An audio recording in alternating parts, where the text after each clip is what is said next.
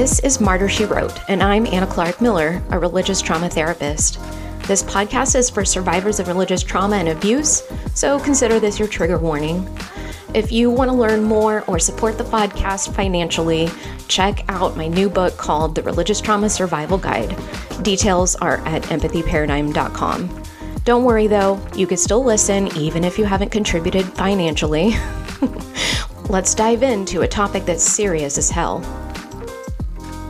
Hey Martyrs, before we dive into this week's episode, I just wanted to let you know I am going to take a little break from releasing episodes for the holidays, but don't worry, we will be back with lots of really exciting content, and so stay tuned. Martyrs, welcome. Today's episode is a special one, as it always is, but a member of my chosen family is actually joining me today. He's one of my best friends. This is Cody Moncrief. Cody, I'm glad to have you here on the podcast. Welcome. Hello. Thanks for having me. Definitely excited to talk about all things religious trauma. Yeah, it's such a fun topic. Mm-hmm. So you've been around for a lot of like my deconstruction. And so I know that you've heard a lot on my thoughts and feelings about religious trauma and deconstruction, but I know that you have also had quite a few experiences of your own, and I think they're a slightly different perspective than some of the other perspectives that we've had on the show so far. Tell us a little bit, like, what's your involvement in religion been in the past? Sure. So started at a very young age, earliest memories. I remember going to church. We were pretty involved in it, primarily went to Southern Baptist churches, being in the good old South. Mm-hmm. Very small town, had maybe 500-600 people in the town. And so pretty much everyone knew everyone. So it's one of those things, if you didn't go to church, then everyone else in town knew. And that was just something that people would talk about. But yeah, grew up in the church. Once I sort of hit 12, 13 years old, I had started exploring out a little bit. I had gone to a non-denominational church, which was a complete 180 from Southern Baptist. So went there for about a year, I would say. It was sort of tied to the Christian school I was going to at that time, which is why I went. But so went there for about a year. And then once I sort of hit high school age, I went back into Southern Baptist churches because the next Christian school I went to was more affiliated with that. And that's where all my friends were going as well. Okay. Was that like private Christian school? Yes. So I went to public school my first 3 years, kindergarten through second. And then third through sixth, I was homeschooled. And then seventh grade, I went to a very small private Christian school. I think there were like 10 of us in the entire school. I was like the only person in my grade, one of those things. And then eighth grade on, I went to the same Christian school. It's a little bit bigger. We had maybe about 20 to 30 people in my grade specifically. Okay. But it sounds like with both of the Christian schools, there was kind of this expectation that you didn't just go to school there, you also went to the affiliated church or whatever. Yeah, it wasn't expected. The one that I went to my seventh grade year was within the church itself. So that was a little bit, harder to get away from it. But my eighth grade on Christian school, it had an affiliated church, even though it technically wasn't affiliated. But that's pretty much where everyone went because, again, it was a smaller town. And so it was Right. probably the biggest Baptist church in the town. So a majority of people went there. But yeah, so you weren't expected, but being in a Christian school, you also have your Wednesday chapels and things that you still had to attend. So you were still getting it, even though you weren't attending the actual church itself. Right. So like I know that in some sort of southern small towns, Christianity can be more like a cultural thing than necessarily like a belief thing. Did you notice any sort of difference in how seriously people took it, or if they just kind of felt like, yeah, this is the cool thing? Yeah, I would say a lot of it was cultural, maybe a little bit appearance based. You don't Mm, want to be judged for not going to church, and you sort of had a reputation to uphold per se. And so, like with my parents, there were a lot of things that they would hide, whether it was even just smoking cigarettes. They would hide that, from everyone in church. So yeah, yeah. so it's definitely a lot of appearance based things. So I felt like that was more what drove my family attending specifically. And I would assume probably most people, or at least some, probably for the same reasons. Yeah. So immediately I'm thinking about like what messages you heard about being gay or being queer. Like what kinds of things did you hear growing up, maybe even before you had grappled with your own identity? So I don't remember a lot of sermons about it. So it was something that was very rarely spoken about. But obviously, if something, was found out, then it would be an issue. I always knew that sort of in the back of my head. So I think my first experience with, you know, homophobia actually came from probably my childhood best friend and not church, because I knew that like I was attracted to guys, but I didn't know what it was at the time. Like I'd never been taught or had heard of it. So I Right. didn't have like a label for it or really understood what it was. I just knew that it was what it was. And so I didn't realize until me and my childhood best friend had a fight, and then he called me gay, and I was like, "Hey, what is gay?" And I like didn't understand Oh, it. And then I like Googled it. This was, about the time the internet was getting a up and thing. running and things. So Googled it, and of course, not great things came up, but I at least had a word for it at that point, and that word had a negative connotation specifically whenever you're called that. But that was my first negative experience with being called gay. Yeah. Did you have any experiences in religious groups where that was like overt homophobia? I would say there may have been a couple of sermons that I recall. I remember the private school I went to, there being at least one sermon that touched on being gay and how it was wrong and everything. Mm. Um, you know, growing up, I very vaguely recall younger than that seeing or hearing a sermon that was about being gay and how it was wrong, but not too much that was overtly. I did have an experience as an adult when I very clearly knew that I was gay. I was probably 19 or 20 years old at the time. I was hanging out with one of my best friends at the time, and we were with um, basically a church leader that he worked for. And I remember it just randomly coming up, and the church leader basically was like, hey, being gay is wrong. And it wasn't directed at me, it was just like Hmm. this thing he wanted to say. But Just putting it out there. yeah, I don't know why he was saying it. Was it because he suspected me? Was it because of something maybe my best friend confided in him, and he was trying to do this weird accountability thing? I have no idea. But those are the ones that stick with me most as far as coming from the church itself. But a lot of the homophobia and things came more from people of my own age of, suspecting that you're gay, or I heard a lot of just talk about it from friends and things, but I can't really recall, aside from that one childhood best friend incident, any of my other friends using it as a slur, essentially. Yeah. Did you have a lot of like fear or paranoia about like being found out? Yeah, so in doing research online and what is being gay and how it goes with the Bible, obviously there's a lot of very anti-gay things that can be said online about it. And so I think a lot of it was research I had done on my own that I'd found and starting to believe it and Mm, really internalizing it. So definitely very terrifying.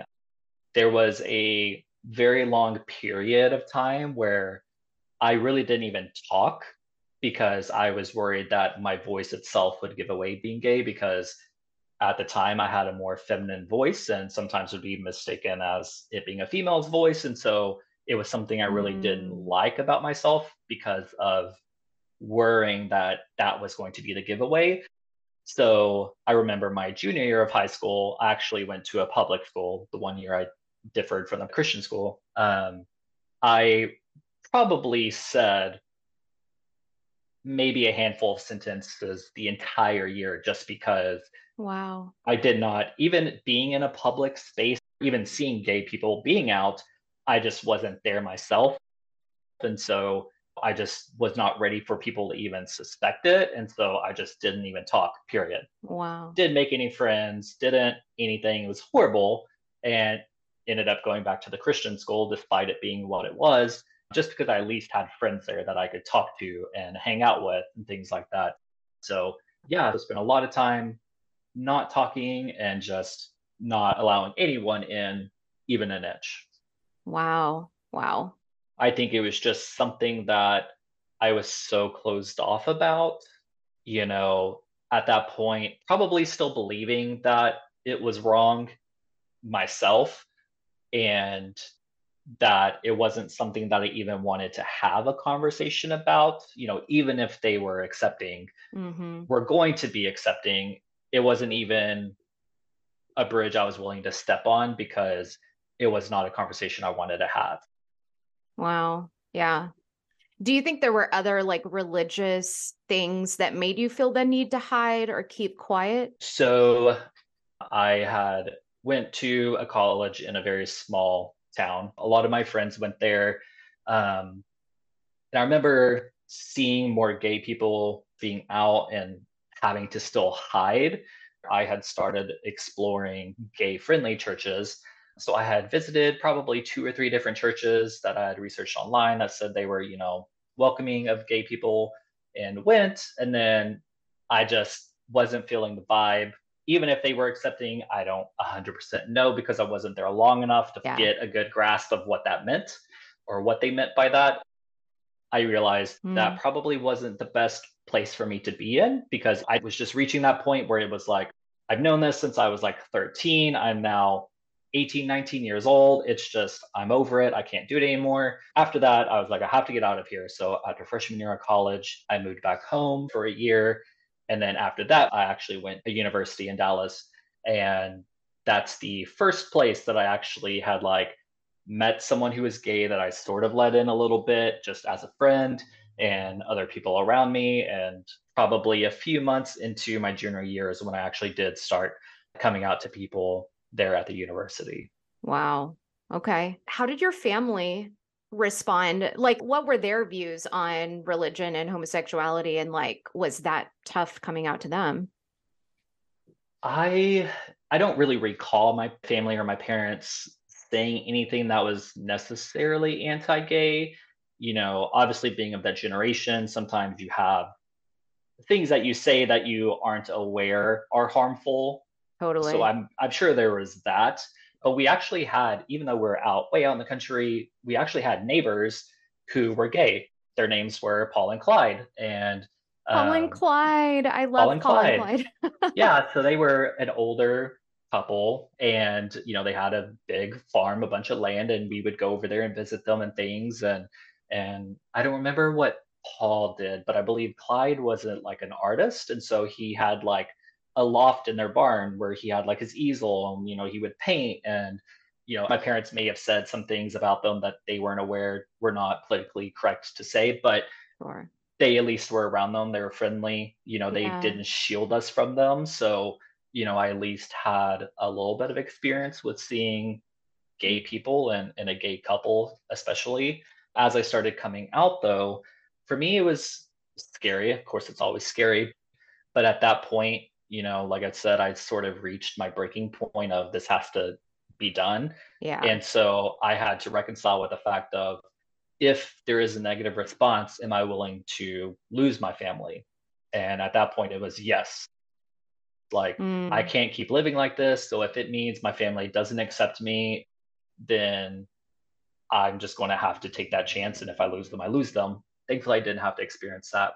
But yeah, I didn't necessarily have any negative reactions from my family. You know, Overall, pretty positive experience. Yeah. So going back to just like your religious experiences, like at what point did you decide not to keep going to church or keep looking for a church? So I think about the time my freshman year of college, after I had visited a couple of those churches that were supposed to be gay friendly. Once I left and moved sort of back home my sophomore year of college, I felt like trying to fully accept being gay of myself had to be completely separate from whatever religious belief or whatever I still had. It was just too much trying for me to reconcile both at the same time. And so I Hmm. needed to completely separate the two in order to accept and just to identify who I am. I have not been able to do that. Yeah. And so I just had to completely separate the two. And after that, I did go to a church probably around 22, 23 years old. It was one of the like big gay churches in Dallas, one of the biggest gay churches in the Hmm. US, whatever the case is. I did go there for a brief stint, but even it being primarily gay, I still felt there was a lot of the like religious dogma and things that I don't like about religion that just even walking in there, I just didn't feel right being there. And so at that point, I was like, you know what? I just don't think like organized religion is for me. You mentioned like there was some religious dogma and stuff that you didn't like. What are some examples of things other than like views on being gay that rubbed you the wrong way? There was just a lot of things having to do with like attendance, participation, um, tithing, all of these same sort of things that you would experience at any church. I'm not someone who likes to be pressured into things, and I totally understand, about tithing being in the Bible and the importance of it as far as, I understand that they need money to continue to operate. So I totally get it. But it was an every week Mm, warning of we're going to have to shut our doors. And it just started feeling like one of those exaggerations of this is about to happen, we need money. And so it was constantly feeling like pressured. And if I didn't do it, then I was going to be responsible for the church closing. And so it was a lot right. of just that I didn't like a lot. And so when I tend to be pressured to do something, I tend to go the other way and close off even more. So it takes me a long time to get there of wanting to do something, and I have Yeah. to do it on my own accord. Yeah. And if I get pressured, I go the other way with it. Dude, you are like my kindred spirit when it comes to that because I am 100% the same way. It's like if I sense that someone is trying to like convince me to do something or pressure me or make me feel bad to do something, like I'm gonna run the other way. Yeah, I mean, it could be a very needed cause, but it's just even walking up to me on the street or going into a store and it's someone Hmm. asking for money, it's like, I definitely get it and, all that, but it's also partially maybe me being suspicious that that's actually what it's going to or whatever. So I'd much rather be like, hey, I feel led today to donate to something. I'm going to go online and do it, officially rather than giving it to money to someone on the street that I don't know if it's actually going to that cause. So Do you think that like any of your religious experiences contributed to that suspiciousness? Like, were there people that you were like, they don't have good intentions? I think that specifically tied to money, I think that more so just came from my family's history of mismanagement of money more so than money within a church. But, I think there is a lot of suspicion when it comes to churches, even with my freshman year of college, going to these churches that Hmm. were said they were gay friendly, but still being suspicious. And even now, me being pretty solid with where I am, anytime I see a sign or a bulletin or whatever of, oh, hey, we're welcoming, I always am suspicious that it's a bait and switch. Like, why are they trying to get gay people in the church? Is it Mm. truly, hey, we welcome you, we just want you to be here to experience God like we experience? Or is it really, I'm trying to get you in the church to try to get you in a program to lead you away from it? You just never know what a sign that says gays are welcome, what that means. Did you ever experience that or hear stories about people who got that bait and switch thing? I myself have never experienced the bait and switch. I obviously do know people. I mean, you know, my partner Josh has gone through conversion therapy, bait and switch type programs. I've known other gay friends that have experienced the same thing. A lot of times it's said as like recovery and it's something that's supposed to be helpful and make your life better. But it really Right. just doesn't do that. So I myself have never personally experienced it, thankfully, but I do know plenty of people that have. Yeah. I think also just like on the like worrying about a bait and switch in general, I know that like there's a lot of church culture things, especially like growing up in private Christian school, where it's like, confess your sins. And there's always this fear of like, okay, I'm supposed to do this, but also like, is this going to be used against me? Like, did you feel pressured growing up to, I don't know, be more vulnerable or anything than you wanted to be? I don't really recall that. I mean, one thing about the churches I went to, it's that you don't really talk about your sin. Like you're going to sit in a pew and hear sermons about it, but there's not really a confession of your sin to other people. And maybe it is a small town thing too, because everyone knows each other's business. And so no one talks about their business because they don't want anyone finding out, because then you could be excluded or ostracized or whatever. But I do know people that have been pushed out of the church because they were having premarital sex and like their parents found out about it and they went to the pastor and told the pastor, or someone got pregnant before they were married and they had to like confess and do these things, or else they were going to have to no longer come to the church. And so I definitely had seen experiences with it, but not necessarily tied to being gay. Right. Yeah. So fast forward, how long have you and Josh been together now? Like 6 years? Yes, we met towards the end of 2016, but didn't start dating for a bit. So it's been about 6 years. Aw, I remember meeting you for the first time. Aw. I know. Me having to sing rap in the car because y'all told me that's the thing that y'all make everyone do. That's new. So I had to It's rap a true. song. Josh and I are such bullies. We were like, everybody that we meet when we hang out with them for the first time, we make them rap. And you were like, really?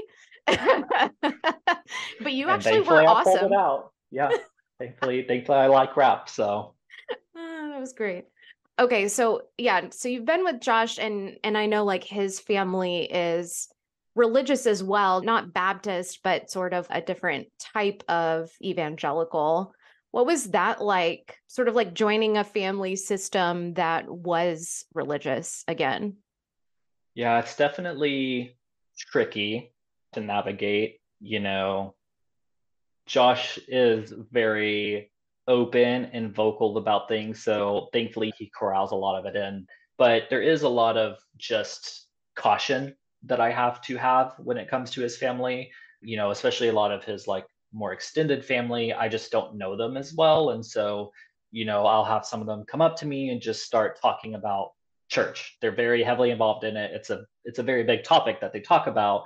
And, for them they can't really understand, or they don't understand that that's not everyone's experience or everyone's belief. And so, coming up to talk to me without asking me beforehand, or Mm. or really getting to know me and just being like, oh, God, Jesus, church, all the things. And it's like I just sort of have to sit there and nod and be like, yeah, okay, uh-huh. But it does sort of creep in and different things too, all the way down to just white elephant. We do white elephant every year or some type of gift giving game. And there's probably a good quarter of the gifts are going to be religious based. So, you could get a mug that has a Bible verse on it or whatever the case is. And so it's just like, I sort of always hope that I don't get something that's religious based because, I'm not Yeah. religious. And so I try to diversify the gift pool with something that is very useful or fun or whatever. And it's obviously not religious based. But yeah, so it's definitely there. Hmm. And, I think there's definitely sometimes where I'll be at a big family thing with them, and there's just some people who I know aren't going to talk to me. And I don't really know the reason for that. It could totally not be religious based. I don't know if that's because, you know, I'm just quieter, I'm not Hmm. outgoing.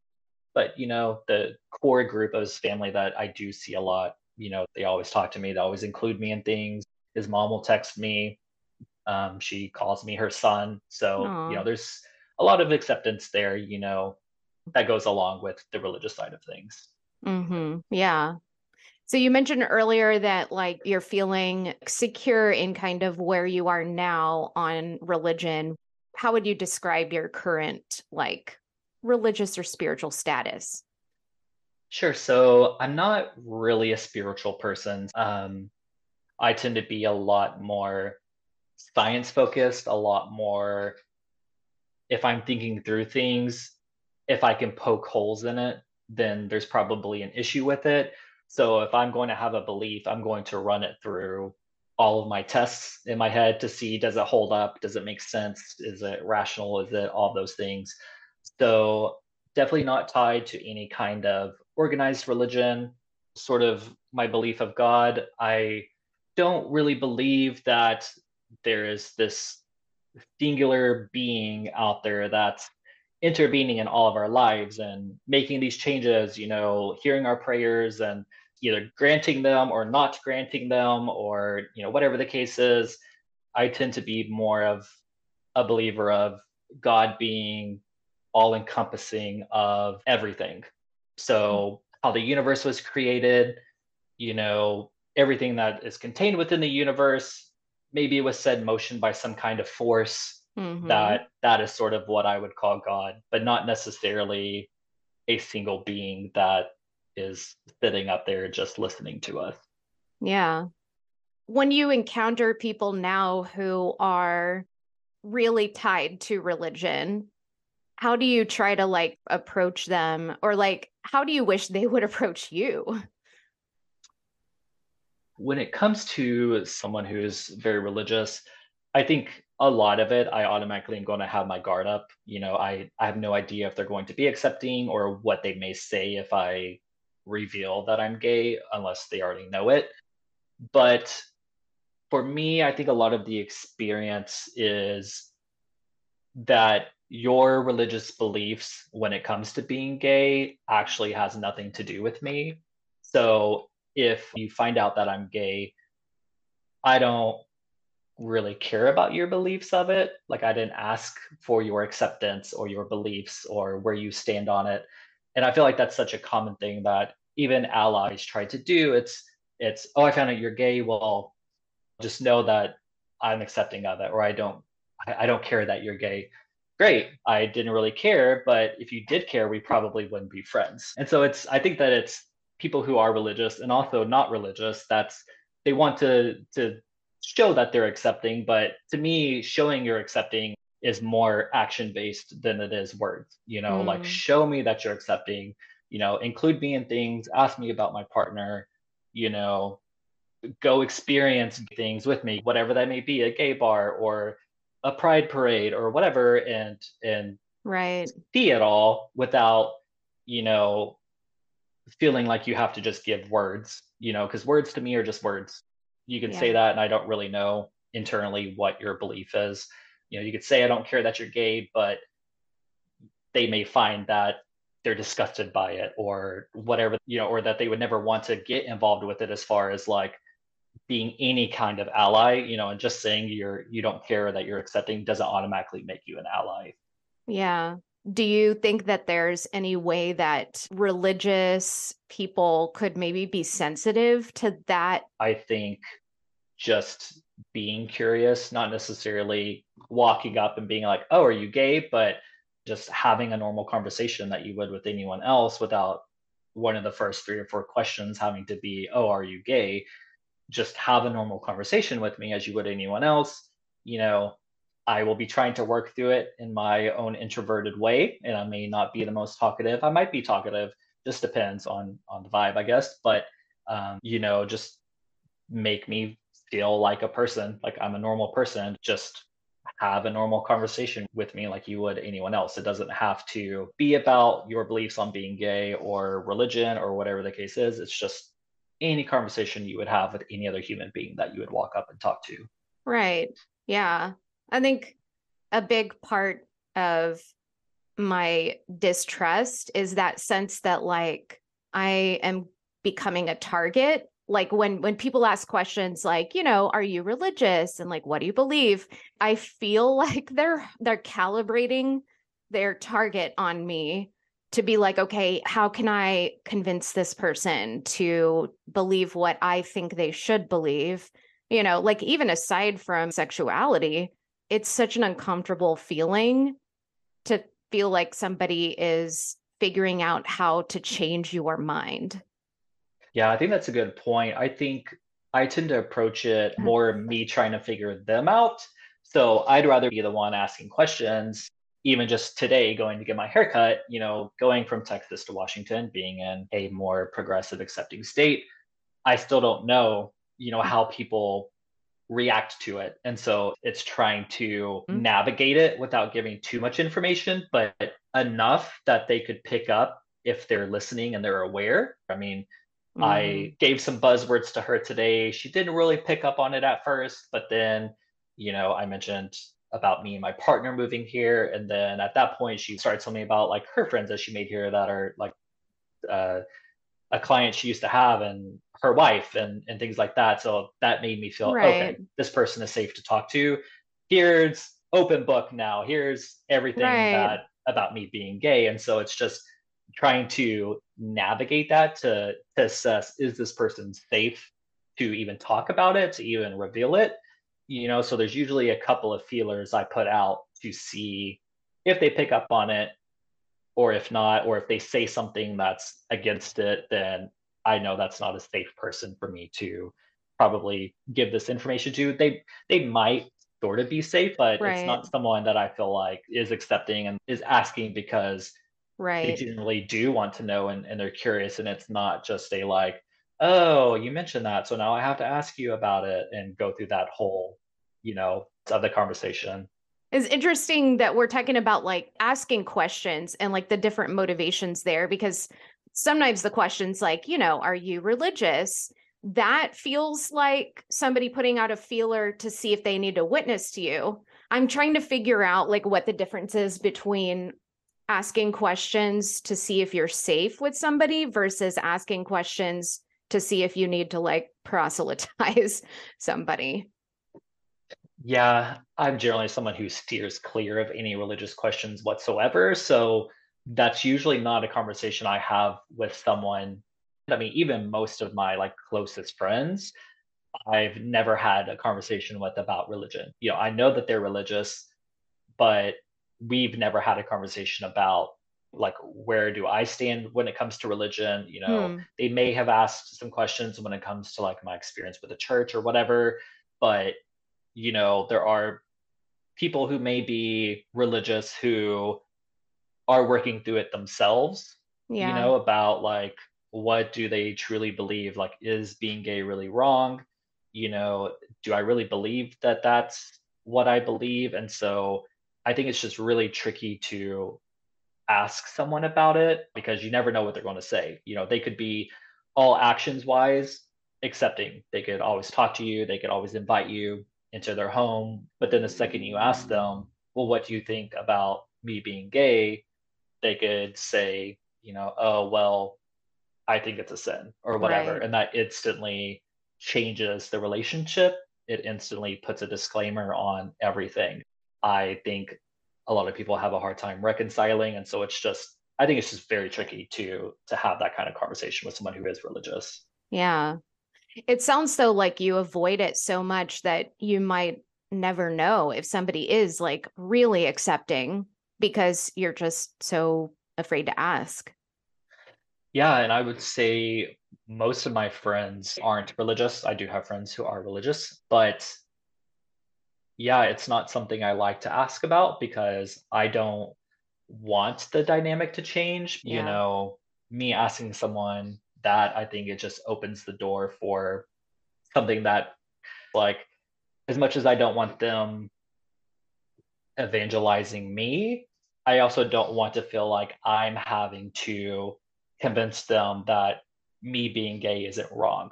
Because, like, if they're in that place where that's their belief, me saying, like, like you saying that you think it's a sin and that you love me otherwise, or whatever the case is, Right. that's harmful to me. And I could say, yeah, that really hurts, but I don't feel like it's my responsibility to convince someone who is religious that me being gay is okay, because I'm okay with being gay. I don't Yeah. really care if anyone else is okay with me being gay. Obviously, if they're a friend, I would want them to be, but Yeah. some of those friends that are more religious, I probably keep them a little bit further out Right. than people who I know are more accepting or maybe aren't as religious. Do you wish other people, Christians in particular, had more of that live and let live kind of philosophy that you have? I think so. I mean, I think we're especially seeing it when it comes to politics. And you think of don't judge your neighbor, those types of things, and that's all great for us to say, but that doesn't, to me, feel like it really changes anything, Mm, because they are so set in their ways and that they feel like their religion or their beliefs are the absolute truth and everyone must live by it regardless of whether or not they believe it. So when it comes to politics, we see a lot of legislation that's quote unquote biblical, and it's using their paintbrush to paint across everyone's lives regardless of whether or not that's their belief, because they themselves believe that that's the best thing for everyone and it's not. And so, you yeah. know, I definitely wish that more religious people were more aware of the damage that causes to people who aren't religious, and that they could separate it and be like, my religion is appropriate here. It is not appropriate in this other place. And so I therefore do not need to interject it. Yeah. Well, especially when it's like when you're talking about creating laws and policies for people that don't even believe the same thing as you, that doesn't even make any sense. Why would you do that? I don't know. I just don't fully understand it. I get it, but I can't understand it. Like, Yeah. I don't understand how someone can center themselves in their religion so much and it is just the absolute truth and that everyone would benefit from it, but that's not what it translates to once it actually happens. They can't see that that's not what it's doing. They still believe that, great, now we have these laws in place and it's going to make things better and people are going to be better off, and it's not. It's almost always the opposite. Yeah. It's like we get these blinders on when we're looking through our own worldview and we think, well, everybody else will appreciate this once they really understand it. Talk more about what you were saying just now about like decentering yourself. Sure. So I think it's, pops up in a lot of different areas. It comes to laws and legislation, it comes to even me mentioning a white elephant gift. It's taking your religion out of the equation and looking at the specific thing that you are looking at and saying, what would make the most sense here? What would be most appropriate? When it comes to laws and legislations, it means, oh, not everyone is a Christian, not everyone is religious. I Mm-hmm. therefore shouldn't be making laws that are specifically tied to a religion because people do not necessarily live by those same laws. Right. Or a simple, all the way down to a white elephant gift. Maybe I shouldn't buy a gift that has some kind of religious saying on it or has a picture of Jesus or whatever the case is, because maybe the person that's going to get that gift is not religious. Like, maybe instead of buying a coffee mug that has John 3:16 on it, maybe I should buy a coffee mug that has something else on it, has a beautiful landscape, has a funny saying on it, a quote from a Right. movie, or who knows. But it's taking it out of the equation so that everyone that is going to experience it is going to feel equally like good about experiencing it.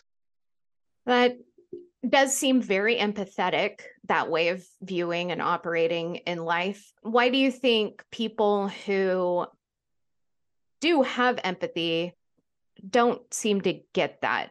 Like, they genuinely care about you, they love you, they want you to be happy, but then they're giving you a coffee mug with a verse on it.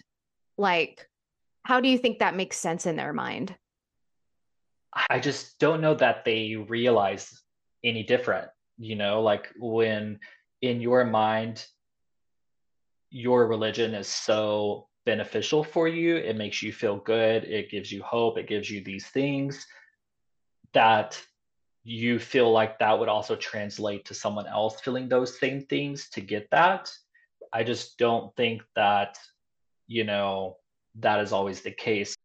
I don't, that's one of those things where I don't know if it's my responsibility to educate them on it, to be like going to that person and saying, hey, like, I really appreciate the thought of that gift, but just to let you know, it was a little impactful in a negative way to me for these reasons. I'm not someone who's necessarily going to have that conversation unless it's like really severe and it's someone that I'm really close to. Yeah. Yeah.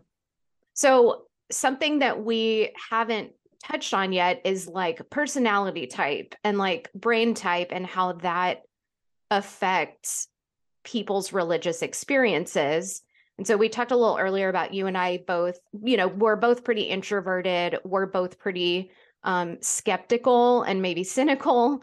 And I think that there's a lot of folks like us out there in religious communities. What do you think is maybe different about the introvert or like neurodivergent experience in religion? Yeah, I think it's a very different experience. Thinking back to when you go to church and specifically Southern Baptist, the ones that I went to growing up, it was, oh, we're going to have this 5 minute time period where everyone turns around and meets their neighbor and shakes hands and whatever. And it was so like I knew it was coming and I Uh-huh. dreaded it every single service because I was going to have to turn around and be like, hi, how are you? Like have to go Uh-huh. through all those motions and of things that I'm not great at. I don't enjoy doing necessarily, especially Right. people I just literally have no idea who they are.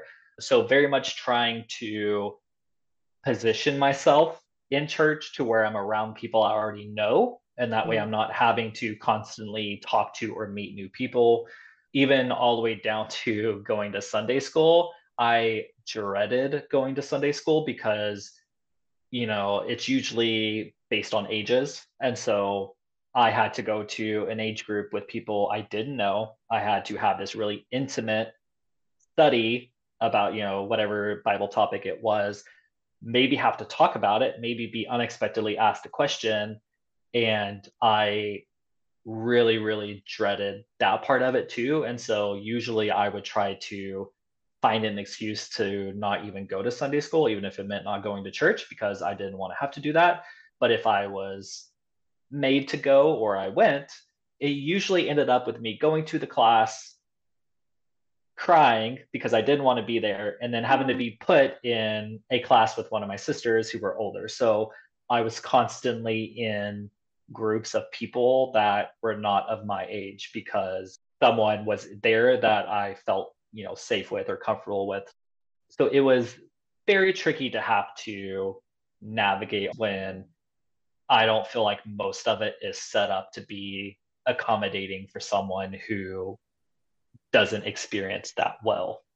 I think that is that is like a part of religious trauma that I feel very strongly about because I think there are a lot of people that felt the way that you did about like the meet and greet and like just like being forced to interact with other people in a very like extrovert or neurotypical way And it's sort of like, well, you just need to get over it. Or like, oh, is that a sin issue? Is that why you're not feeling social? You know? Yeah, yeah, or the dreaded coffee and donuts after church that you had to go to. Like one of the churches that I went to my freshman year of college that was supposed to be gay friendly, that actually had someone that approached me and they're like, "Oh, you're new, aren't you?" And I was like, "Yes." And so they're like, "Well, come sit with us." So I was like, "Oh, well, that's great. They're at least, trying to include Mhm. me." And then it was like, "Oh, well, we have this coffee and donuts thing afterwards," which basically turns into this runway of you having to walk down and everyone realizing you're new and like coming up to you and stuff. And it was just way too overwhelming for me. And so I was like, "Yeah, Yes. I'm never going there again." So Did your churches ever do the thing where they were like, if this is your first time visiting, stand up and like everybody would like gawk at you?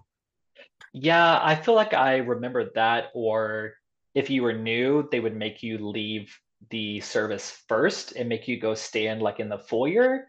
And Like a then that way, receiving line. yeah, it's like you're at a funeral. Like Oh, here's the family whose person passed, so everyone has to go through the line and so it was. But when it comes to the church, God. being a new person, it was everyone coming through and welcoming you and telling you how glad they are that you're there and so yeah, so it's just lots of very different experiences when it came to that. Yeah. I feel like some basic inclusive practices might go a really long way in a lot of religious settings if like leaders didn't assume that people who are resistant to stuff like that it's not like, oh, they're bitter or they're, they've got a sin issue, but it's like maybe that's just literally not how they like to interact with people. I mean, I find it even just in my everyday life that just because I'm not outwardly showing that I want to be there or I'm not overly participatory or whatever the case is, Right. does not mean I don't want to be there or I don't want to participate. I'm participating up to the level I'm able to. I cannot go past that. So if you're expecting me to go to this event, the fact that I'm even there is a pretty big deal because I had to work up all the energy and everything to get there. Just because I'm not going around and meeting every single person or standing up whenever you're making all the new people stand up, I mentally cannot reach that level of participation. And so please do not force me to do that. If you force me to do it, it's going to essentially be harmful for me. Like I'm not going to like it. It's going to put a bad taste in my mouth. I'm never going to want to do that again. Yeah, you're not going to come back. Yeah, exactly. Totally. Yeah. How much of your avoidance of church do you think had more to do with that than with being gay? I would say there was a lot of it. I mean, like I said, as a kid, I would come up with every excuse under the sun to try to not go to Sunday school or even church because, I just did not want to have to go and sit in this room with five other people and have this like really intimate conversation or things, Hmm. and it was not something I wanted to have to navigate. I didn't have the tool set to be able to walk in there and navigate it in a better way like I could now, more so than I could back then. So I would say there was a lot of it just was not built to be a place that I could be overly comfortable walking in and participating at whatever level I could do that in.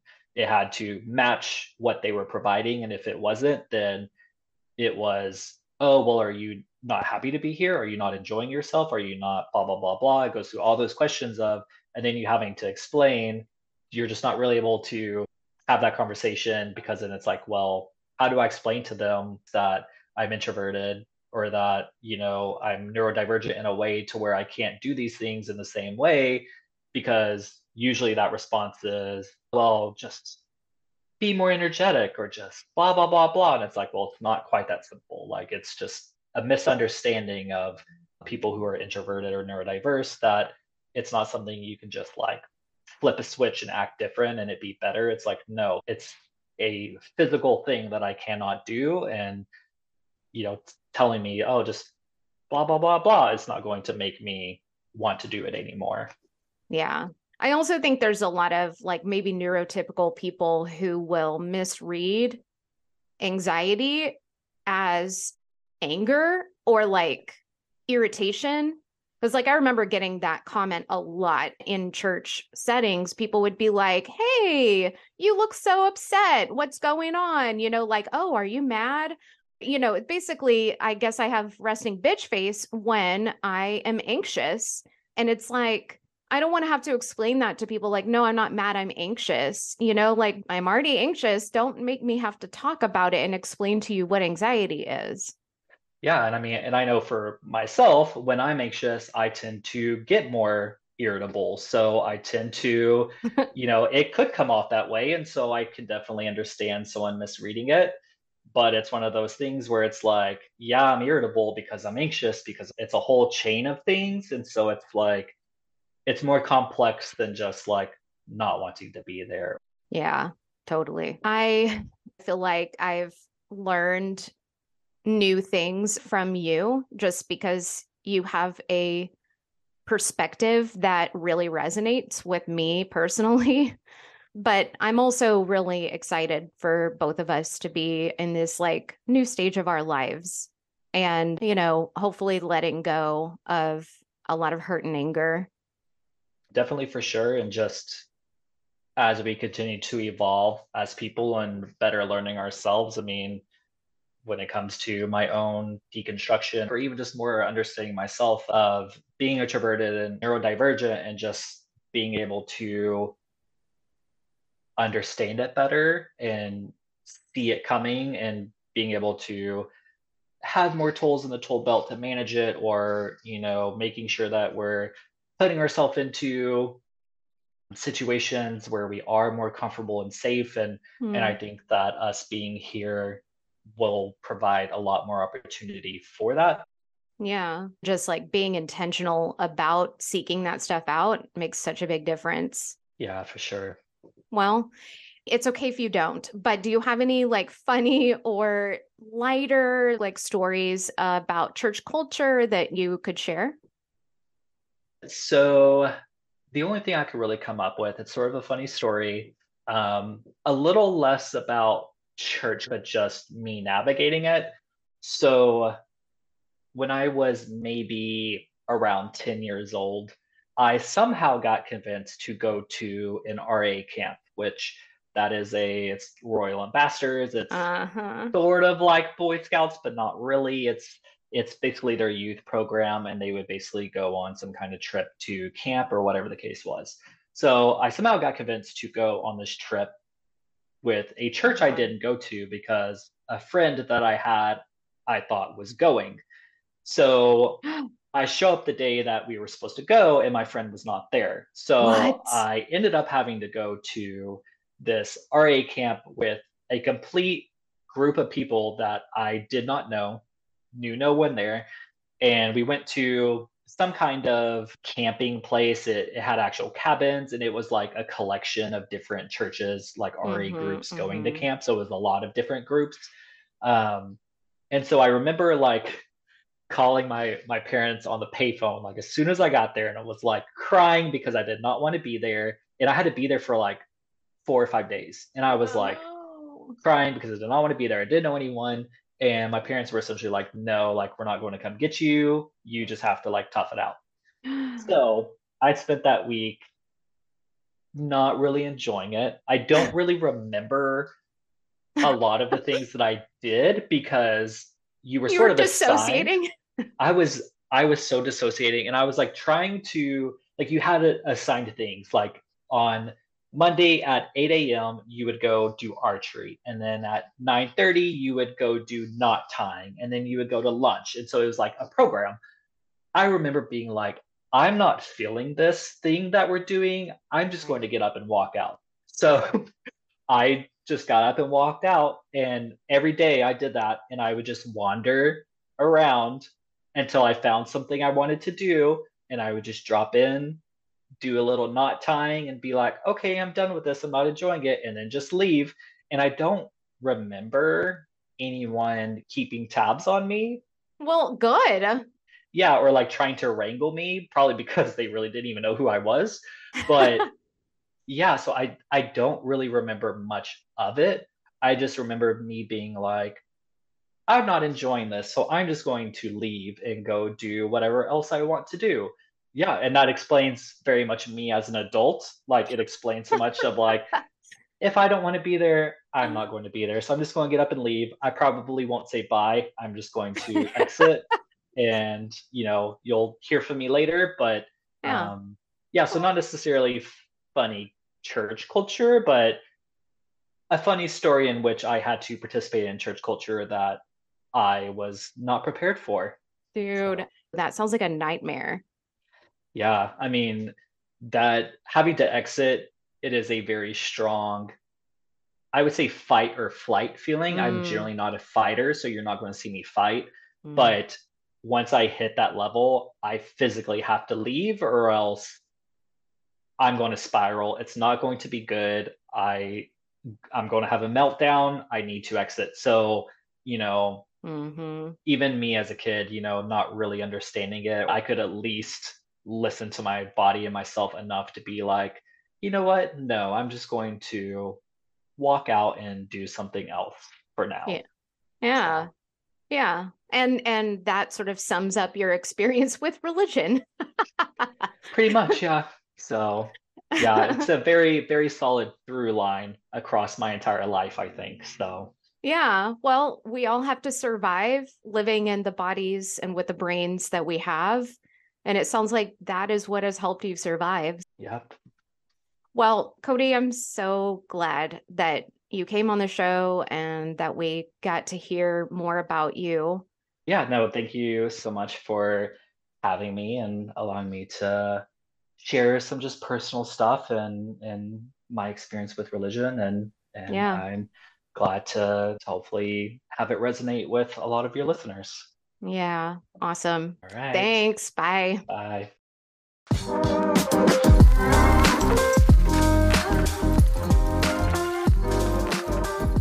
Well, that's all she wrote for this episode. If you have any questions, lean not on your own understanding. Shoot me an email at anna@empathyparadigm.com. Bye.